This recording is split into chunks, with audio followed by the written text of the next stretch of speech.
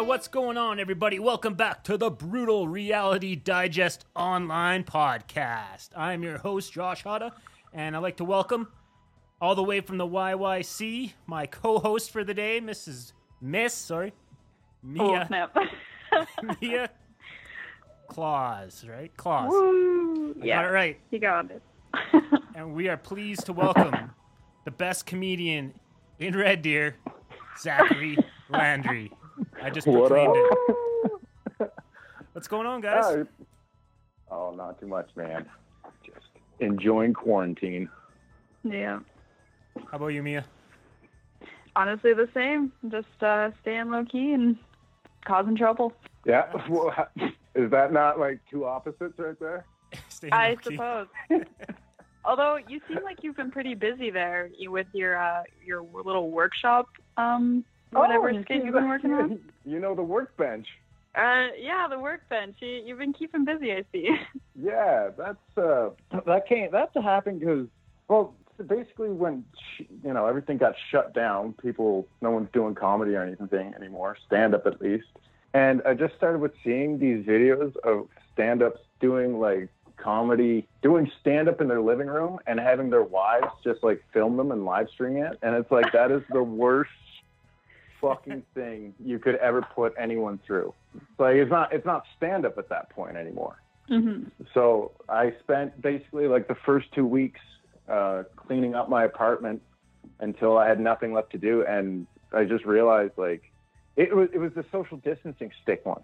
That whole video started everything, where I just went out for like groceries one night and when everyone was like really on edge, and it's just like, well, I wish I had a broom handle with me so I could fucking swat some people, but stay out of my bubble. But, yeah, legit. But what I realized, it was fun because that's the stage that I'm just currently using at the moment. Awesome. Yeah. Well, yeah. Good use. Yeah. So for the folks at home that don't know what you're talking about, and also me, could you explain that a little bit more? I missed that. Mia, do you want to take that? Oh, okay. Yeah, so Josh had let me know pretty last minute about who we were talking to, so I did some digging real quick just to see what your kind of comedy was. I don't know if you've ever performed at Meeting Waters in Red Deer, because I worked there and they did stand-up comedy, like open mic night, so I wasn't sure if you were ever there. So within looking into that, just checking that out. And then I found your YouTube channel where you have these workbench skits, and I was like, this is awesome. So that was one of my questions, was how you've been keeping busy during this, and I think I found the answer. It was just these little skits on YouTube. That's been what, but that's the other side of that is they're the lowest minimum effort possible, if that makes sense. Mm-hmm. Where like a lot of people, when they do really high production YouTube stuff, or they try to, and they write a script and all this stuff. And it's like almost like improv, where I have a loose idea of what I want to say, and I just run around my apartment. I get some stuff that I can use, and then it's just one take uploaded directly from the phone. So because I honestly, like, I'm not a fan of really social media in particular, or the internet. So but now I kind of get forced to use it, but I want to just put as little effort into it as possible while still making something that's funny. Awesome. Very productive. Yeah. Well, let's back it up. And like, when did you get your start in stand-up comedy? That would have been 4 years. It'll be 4 years in July. So wow. That was the first show would have been at Heritage Lane on their weekly thing. And it started like when I first moved to Red Deer. I'm originally from Prince Edward Island. I moved out to Red Deer, and Kenny versus Spenny were playing at Beau's, and I didn't know anyone in town. So I grabbed a ticket and I just showed up there by myself, had a decent seat, and I was watching the show, but they had some local openers. And stand-up was something that I had always wanted to try, but there was never anywhere that it was accessible to me. So watching the show, and this is like the arrogance that I think everyone kind of needs to at least try stand-up, is I'm watching these openers. I was like, oh, well, I can do that, as opposed to because you watch some like really great stand-up, and you go, okay, I can't do that. But just seeing like local guys, you know, I'd never seen open micers before, is what the issue was. So you go, oh, okay, well, they're just learning too. They're trying. So talked to one guy there after the show, and then it took me still another 9 months before I actually got the courage to go up and do it. But it was basically But since then, I was just hooked because I used to play in bands, a band, and then when the band broke up, I never felt comfortable playing music by myself, and never really found the right group of people to jam with after that. So stand-up really helped fill that creative void where it's like, oh, okay, I just do all of it. Yeah, that is funny that you say that, because you're seeing, like, I don't know about your guys' Instagram, but mine just blows up with this band's going live like constantly. But you're right, it's not really something you can do. I mean, you can do it as a comedian, but you guys kind of feed off the audience, right? So it just kind of be awkward. Yeah, I would think. Well, that's it, because stand-up, it's a feedback loop where I'm going to give you something, and if you don't like it, I'm going to adjust until we, you know, you and the audience kind of get on the same groove, or you get them on your groove. Okay. So once people kind of... Sometimes there's just no groove. No, exactly. And that's fine too. Because honestly, the best shows are the ones that are sometimes the ones where you bomb. So, Zachary, I think the last time, I don't know if it was, I think I've seen you before, but last time was, maybe you remember this show, is Jesse Rhodes was doing a benefit that was going on Shaw Spotlight. And they just kind of shoehorned you in as a comedian. Oh, and God, I just felt like the crowd was, well, there wasn't much of a crowd to begin with. And then they weren't like in the mood for a comedian. So it was just like, oh, no. Yep. No. But you seem to be having a good time no matter what. But and that's it, because it took a long time to figure out that it's me who has to adjust my expectations for the situation. Okay. Because especially in that situation, no one had any idea there was a comedian. There wasn't even an announcement that I was going on stage. They said just walk up there and do some jokes. You know, They did not set you up for success. No, it's almost like me walking into like a walk-in clinic waiting room and just, hey folks, whatever.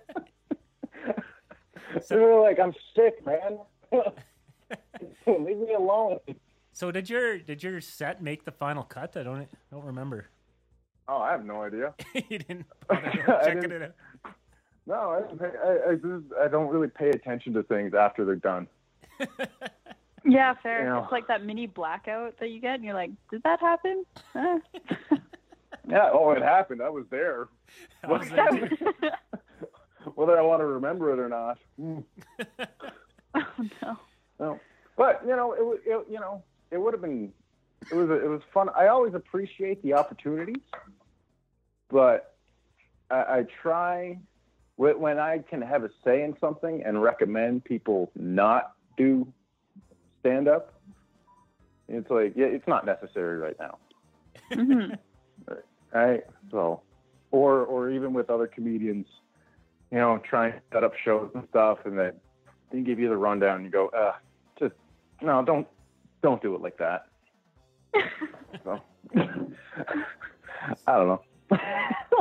So what's the Red Deer comedy scene like, aside from bigger names coming through?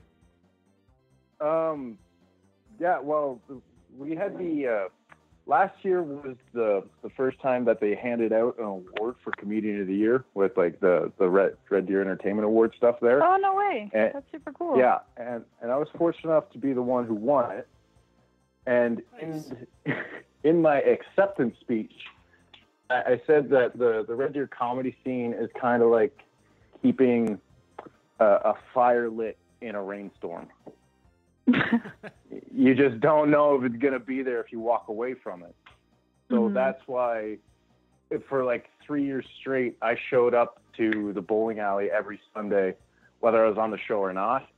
Because it's like, if someone doesn't show up, maybe they'll need you to step in. Or I used to do like bounce between Edmonton and Calgary 3-4 times a week when you could really get committed to it, and then you get burnt out. So it was learning that kind of balancing act. So I said that at the award ceremony, that it feels like keeping a fire lit during a rainstorm.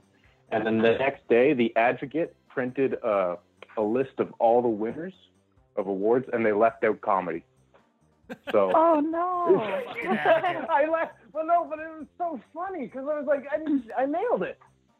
Yeah, you literally. That's exactly what it was. Yeah, that's it.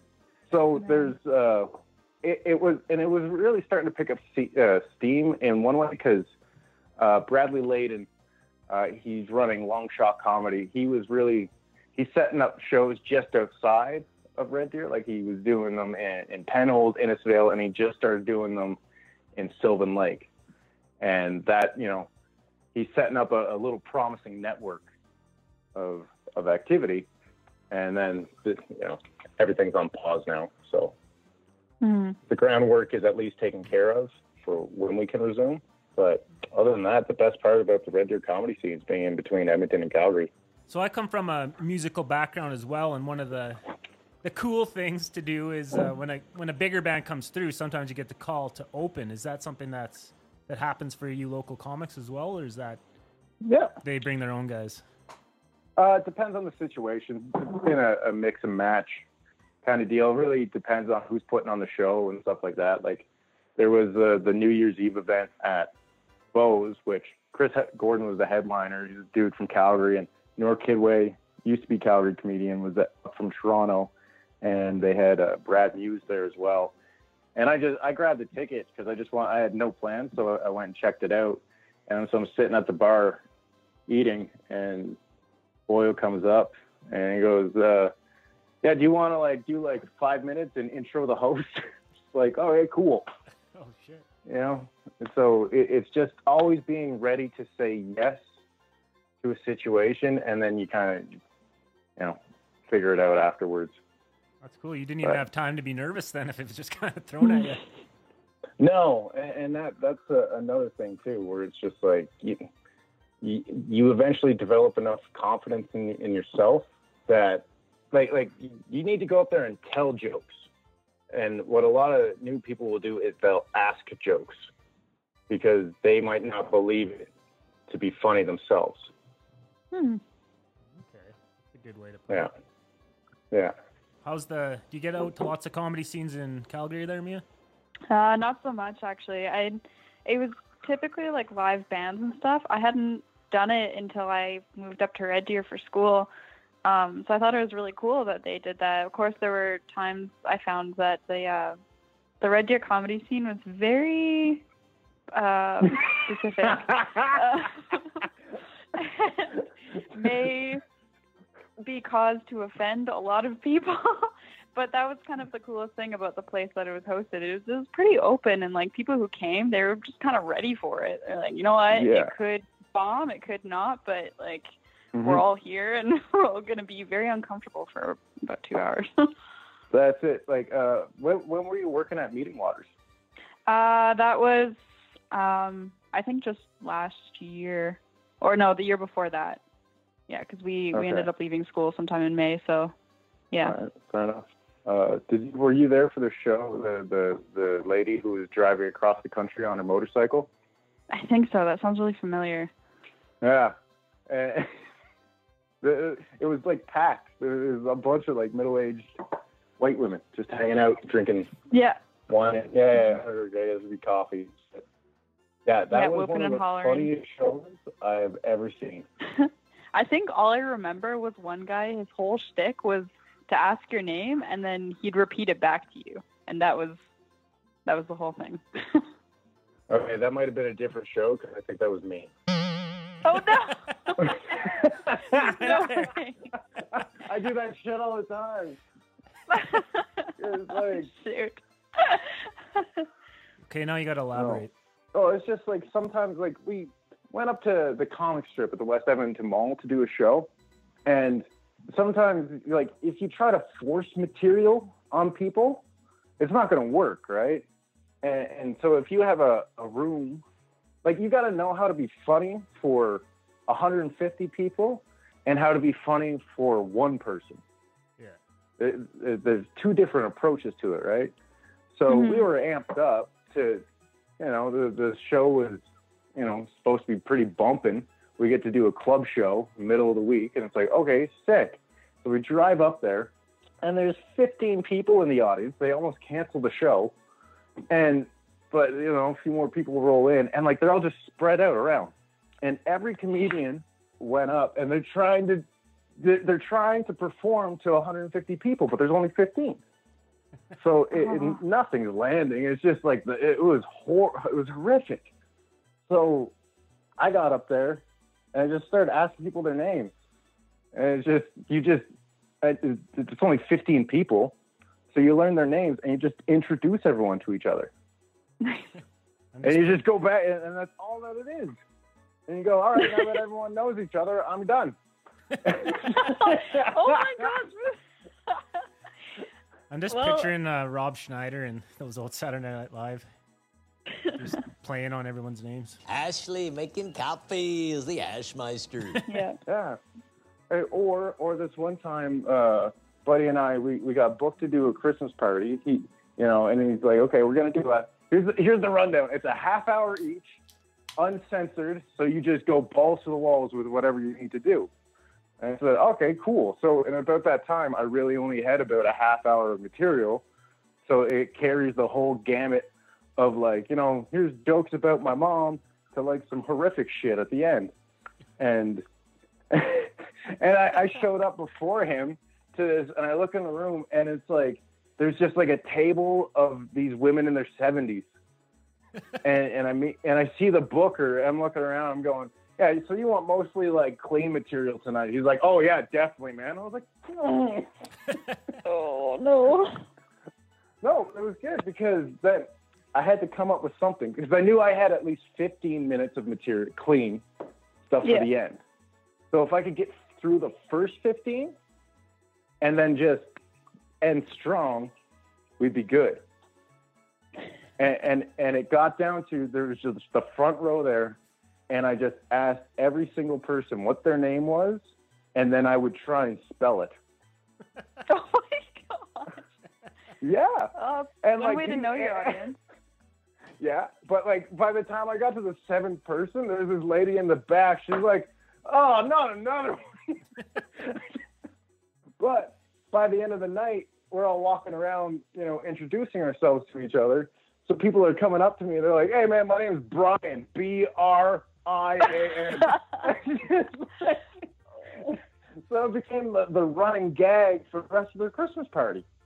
Well, hey, it worked. It's memorable. So yeah, like, and that's it. It doesn't take much. It just takes something. Yeah, totally. That's awesome. Yeah. Yeah, that's amazing. So you talk about working clean and everything, but on the exact opposite end of the spectrum, do you think there's anything that is untouchable, or do you think as long as you make it funny, anything's fair game?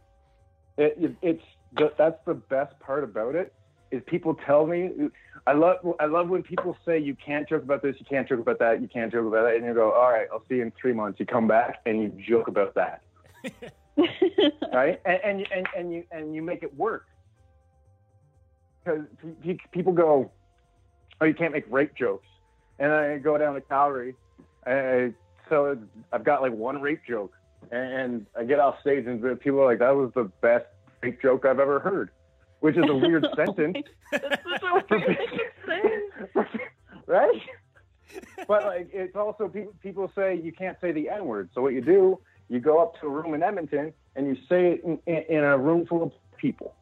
But you make it relatable enough so that it's funny. That's all it is. Well, I think that's the important part, is like, if it's clever, you put some thought behind it, there's like work around it. It's not just straight up this, like blunt. Exactly. Because clever humor. One of the biggest issues is lazy writing. Mm-hmm. Yeah. Because people think that they're just a badass for stepping on stage and saying these words in front of strangers. So they're not really aware that there's no intent behind it besides making like pumping themselves up. Yeah. By going, I did that. And it's like, yeah, and you failed. So no, that's the it's the challenge, which is fun. I see this To online all the time, this statement, and I've never actually asked a comedian, so I'll ask you because I'm not sure if I agree with it, but it's always, you got to be punching up. You know, have you heard that? Like, if you're making a joke, you got to be punching up. And do you agree with that, or do you think it's anything goes? Well, the way that I look at it, because people say, you know, you cross the line or whatever, right?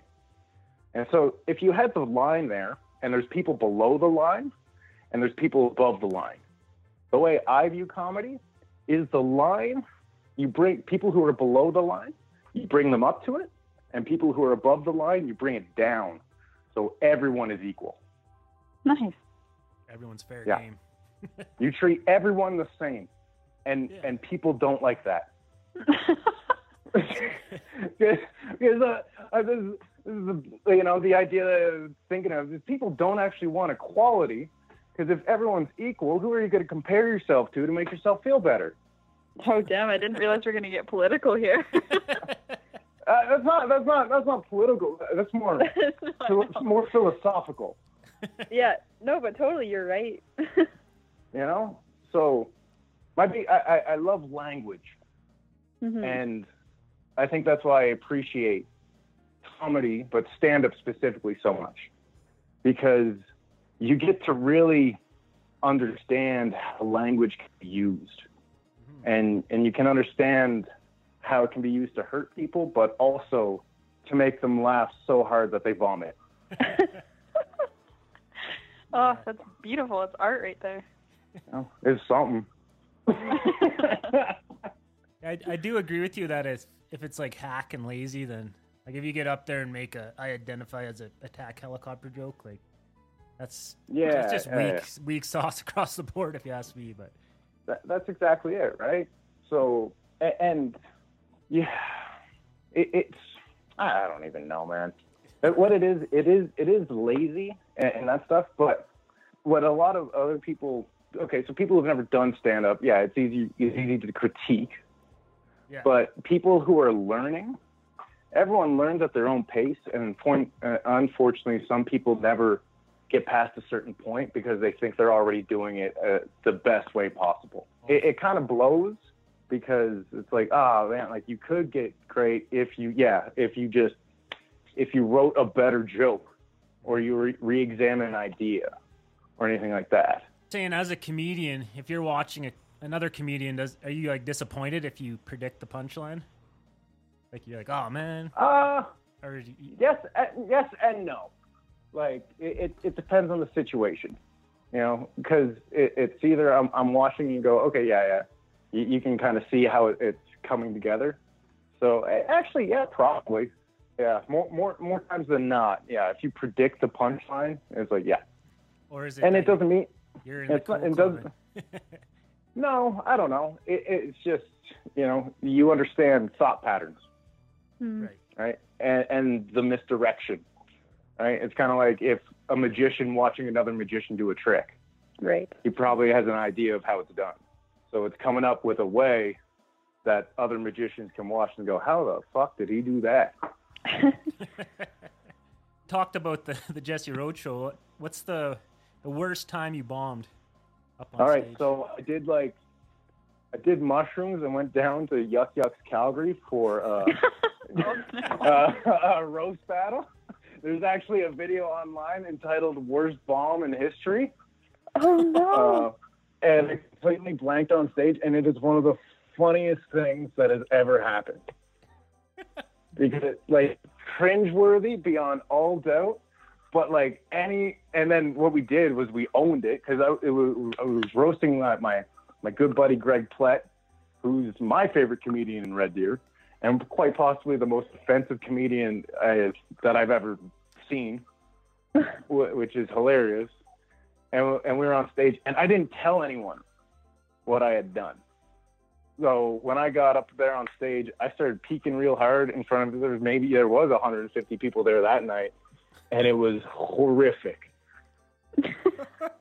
So I just didn't say anything. I had notes. I had everything written down, and just bap. And Greg was freaking out because I had told him every single joke that I had wrote for him on the way down. And we get off stage, and he goes, "I was prepared for anything that you were going to say. But what I wasn't prepared for was for you to say nothing." Nothing. Oh. It's amazing. Yeah, you should check it out. Like, it is a horrific watch. But then For sure. And we posted it to we all shared it. We go, "If anyone can top this, we'll give you $150 for worst bomb." Own it, dude. Yeah, exactly. And so then, like, all my friends back on the East Coast, they saw it. And when I went home for Christmas, like, my buddy's girlfriend, she's like, "I have to ask, what was up?" Because, like, they've seen me perform live before. And they're like, "What was that?" I go, "I was on mushrooms." And they go, "Oh, my God, that makes sense." That's all the mystery. So is that something that is that the only time you've tried that method? The mushroom method? Or has it worked before? There was a couple of open mics in town, but, that's not the go-to. That's it's not your pre-gig routine. No. That's a little like, I want to step up my game, so I just got to get uncomfortable on stage again. Because for sure. You do get complacent in your own abilities. Mm-hmm. And what I find is that's when things become too easy, or like this joke works, is when you stop caring about the situation and you just kind of go on autopilot. Yeah, I feel like people can tell when that happens too sometimes. Yeah, like there's a lot of folks who they just have their script. Mm-hmm. And they go out and do the script, but the issue with the script is, what if it doesn't work? Like the "I didn't do it" boy once he's played and no one laughs anymore. Yeah. I remember I saw Cheech and Chong live, and they were like recreating scenes from Up in Smoke. All these fucking morons just kept like yelling out the punchlines, and I'm like, I paid like fucking $100 to see this. I want to see Cheech and Chong do it, not you fucking morons. That was it. We all know what they're gonna say. Yeah. When Tom Green came to Bose, like, he was doing his thing, but like, we'll just kept yelling out, "Freddie got fingered, Freddie got," and other shit that he did. And so, like, he was like halfway through a joke or something, and he just said, "All right, screw it. What do you want to hear me say?" And they fucking, they just shout shit out. Then he'd ramble off the lines. He did that for 5 minutes. He's like, "All right, bye, folks." So he ended, and like, you could tell that like he was a little rattled. Damn. Oh, Tom Green. So. He was on top of the comedy world when I was like 13.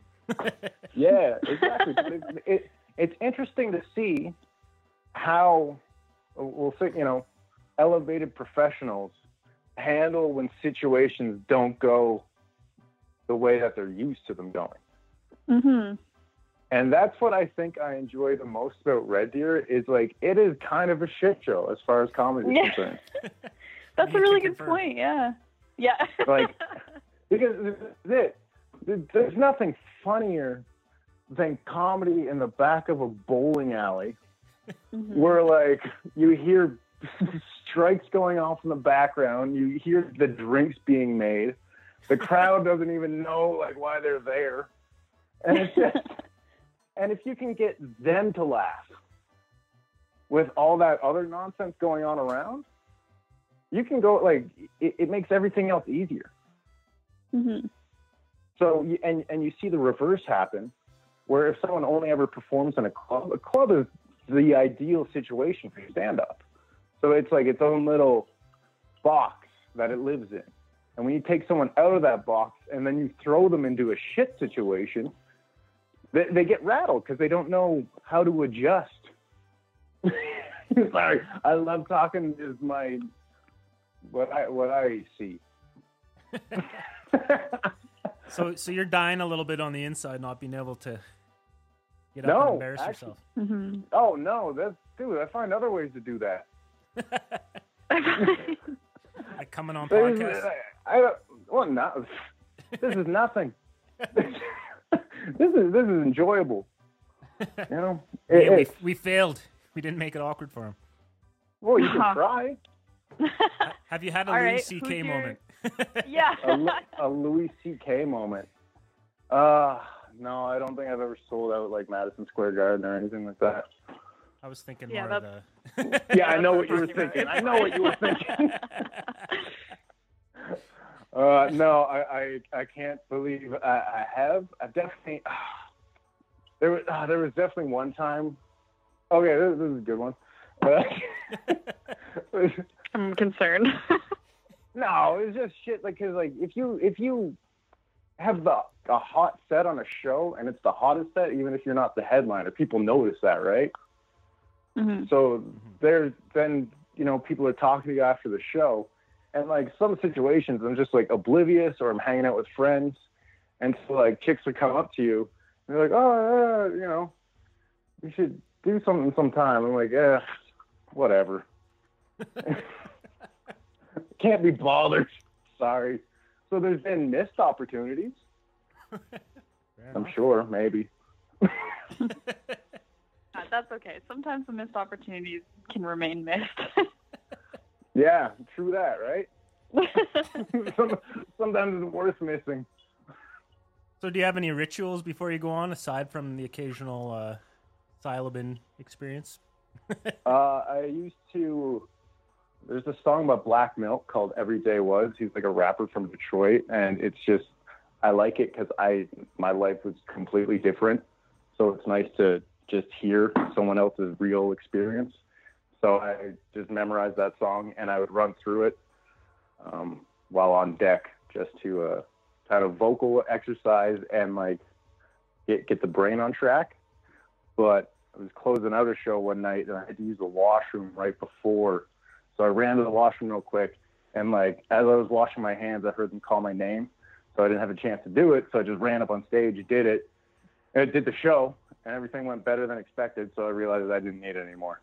Because once again, that became something that I didn't realize that I was relying on. The crutch. Yeah, So, who's some of the best comedians out there right now that everyone should be enjoying?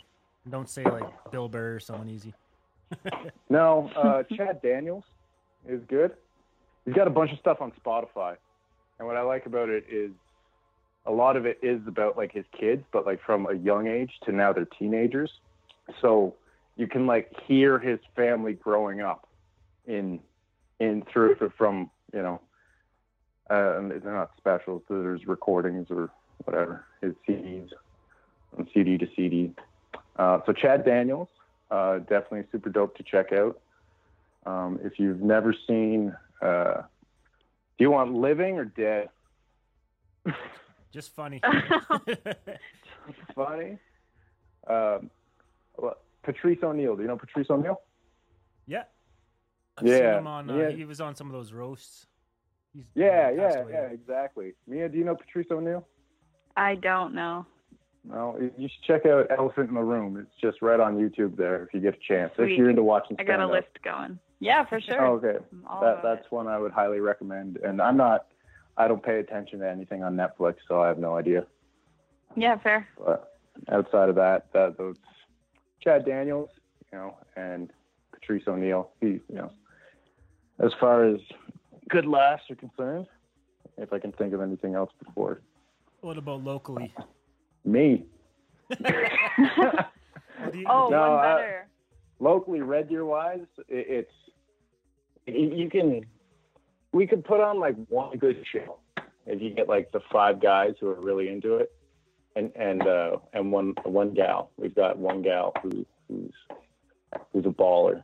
So So do you if you- consider like those girls that do the dirty show? Is that comedy or is that separate? Is that like no, Musical. musical comedy. okay? So you guys never do stuff together? There's been shows where like they've closed out shows at the Lanes. I think they had some stand-ups open with them. That I know they're pretty active with Bullskit as well. Okay. So do you do any of there's that? Are you not an actor? No, well, it's just improv, right? I shouldn't say it's just improv, but it's improv. And so from time to time, they'll do a show where they actually get like just a comedian to come do 5 minutes for their audience. That's like their late show where they recreate like a newscast. So they have their stand-up segment. So I've been a part in that, and I actually did a couple of their intro to improv classes. It's fantastic. And it's taking skills from other, performing arts and figuring out how to apply it to stand up, because there's a lot of very transferable skills, even from something as simple as public speaking.